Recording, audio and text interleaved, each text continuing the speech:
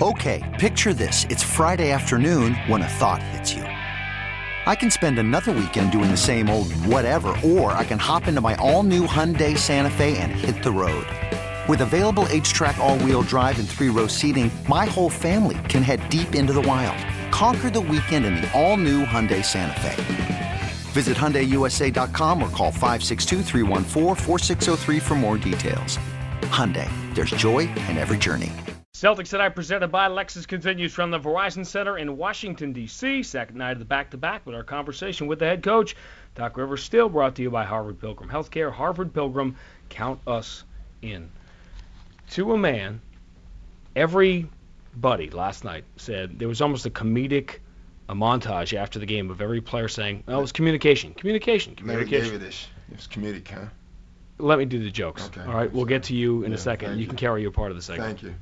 Everybody said the same thing, which is funny because everybody communicated very well after the game that communication was the problem.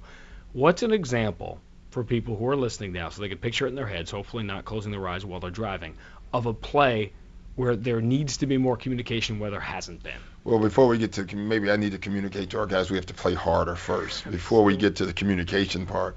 I wish it was that simple, but a great example are back picks. You know, there's no way the defender knows there's a back pick coming unless his teammate yells it out.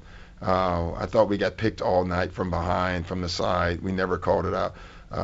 We didn't talk in transition. You saw, I think, 4 times they got layups in transition where we were back and someone lost the man.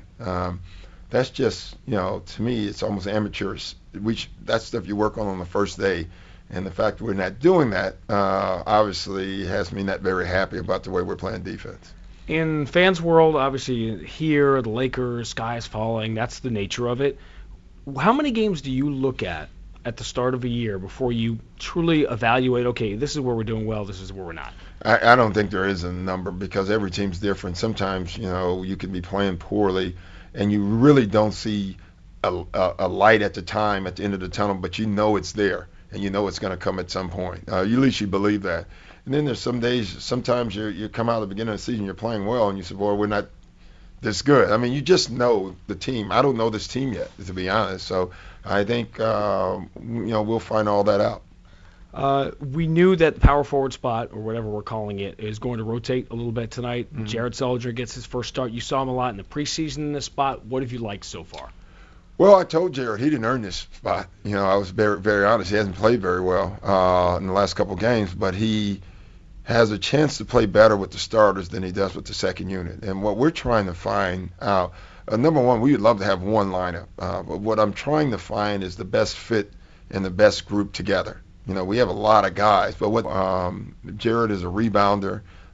He can score, but he's not going to look for scoring.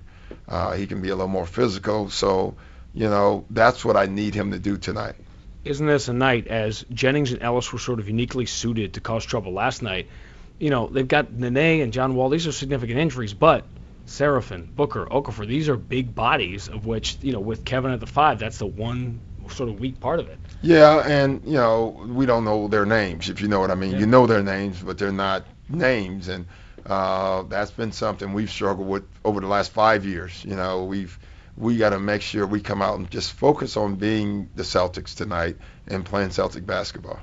People that knew you 25, 30 years ago claimed they always knew you were going to coach in the NBA. When you were in that rookie backcourt in Atlanta with Randy Whitman on the other side, did you imagine in your wildest dreams that he was going to be a long-term NBA coach? Yeah, I don't think I imagined myself, I can tell you that, but I think everyone thought Randy, he has that Indiana-ish about him, the basketball in his blood, so there's no surprise that he's coaching. A new addition to the Celtics family is not a new addition to your family. Your oldest son, Jeremiah, drafted by the Celtics affiliate in the D-League.